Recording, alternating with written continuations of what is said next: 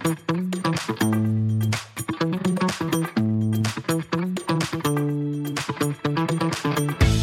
there, I'm Gilad Barash, and welcome to Who's Your Data, the podcast that deals with how data influences life and how life influences data, the human side of data analytics. Hey everyone, and welcome to a special episode of Who's Your Data. October 11th is National Coming Out Day, and to celebrate the occasion, I'm recording a special episode.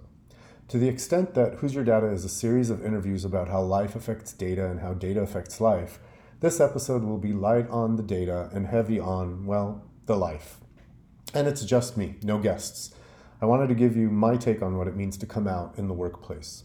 But fittingly, first some data. In the US, almost half of LGBT workers have experienced discrimination based on sexual orientation or gender identity in the workplace. And this is especially true for our trans brothers and sisters who experience even more of this than the other LG and B employees. As a result, about half of US LGBT workers are not out to their supervisors, and a quarter of them are not out to anyone else at work. LGBT employees often change their behavior at work to avoid or minimize attention to stigmatized behaviors. This is known as code switching or covering. You may change the tone of your voice, lower it, or raise it. You may wear clothes that do not truly reflect your personality and your identity. You may change the way that you walk to make yourself less conspicuous. So there are a lot of reasons to not come out at work, but what are the effects of such a strategy? You end up spending a lot of mental and emotional energy on locking away part of who you are. You avoid conversations that help bond and network with coworkers, leading to a sense of loneliness and isolation from the company culture.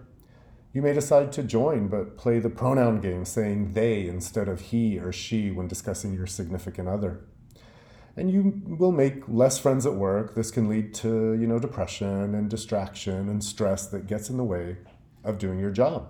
20 years ago, when I started my first job in the US, I was an immigrant on a work visa. And though I was completely out in my personal life, my family and friends had all met my boyfriend, I was not out at work.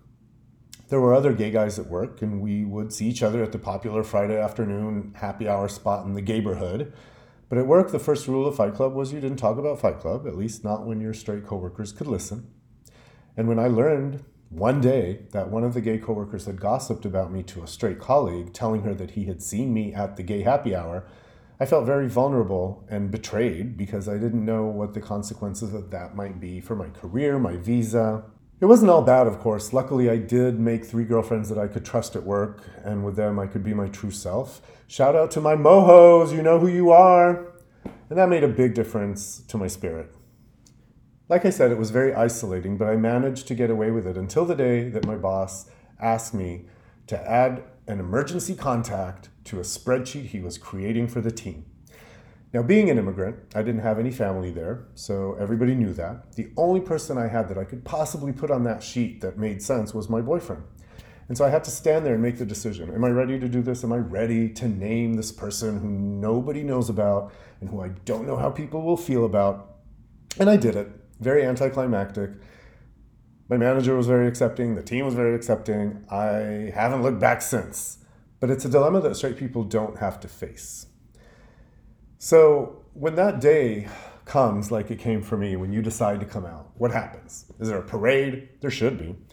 Is there glitter and confetti? There should be, but there isn't.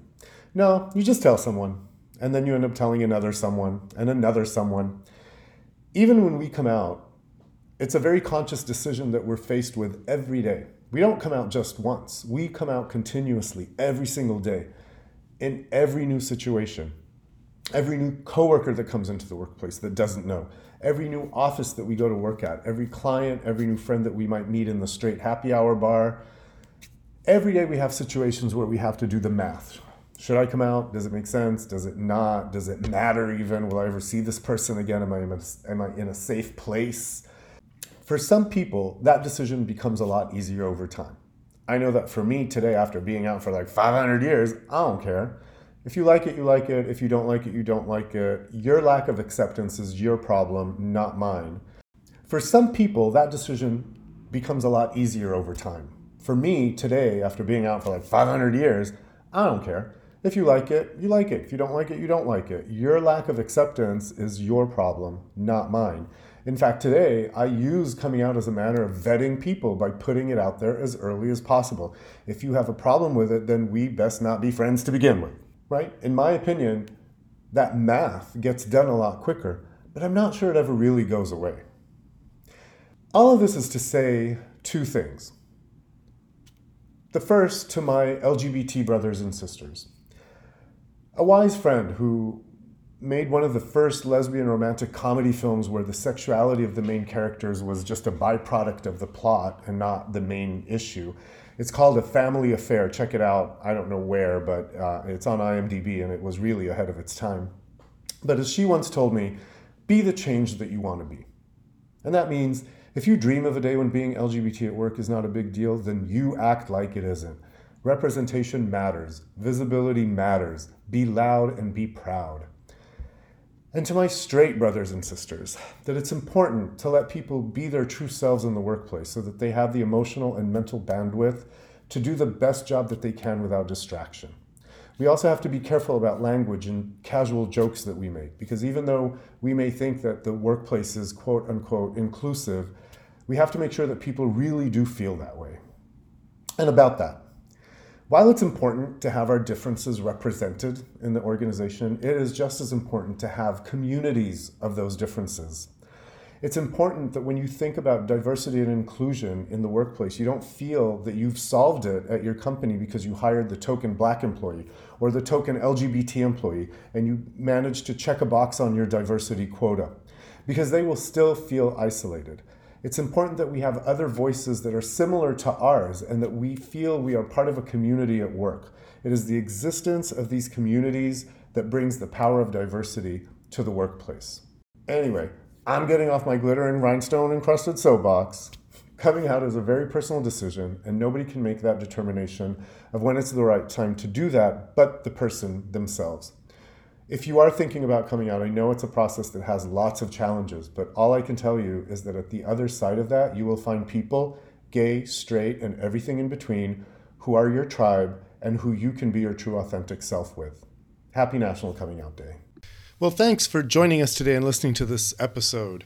Please remember to subscribe, rate, and review our podcast. And if you have any questions you'd like addressed, send them to who'syourdadanow@gmail.com.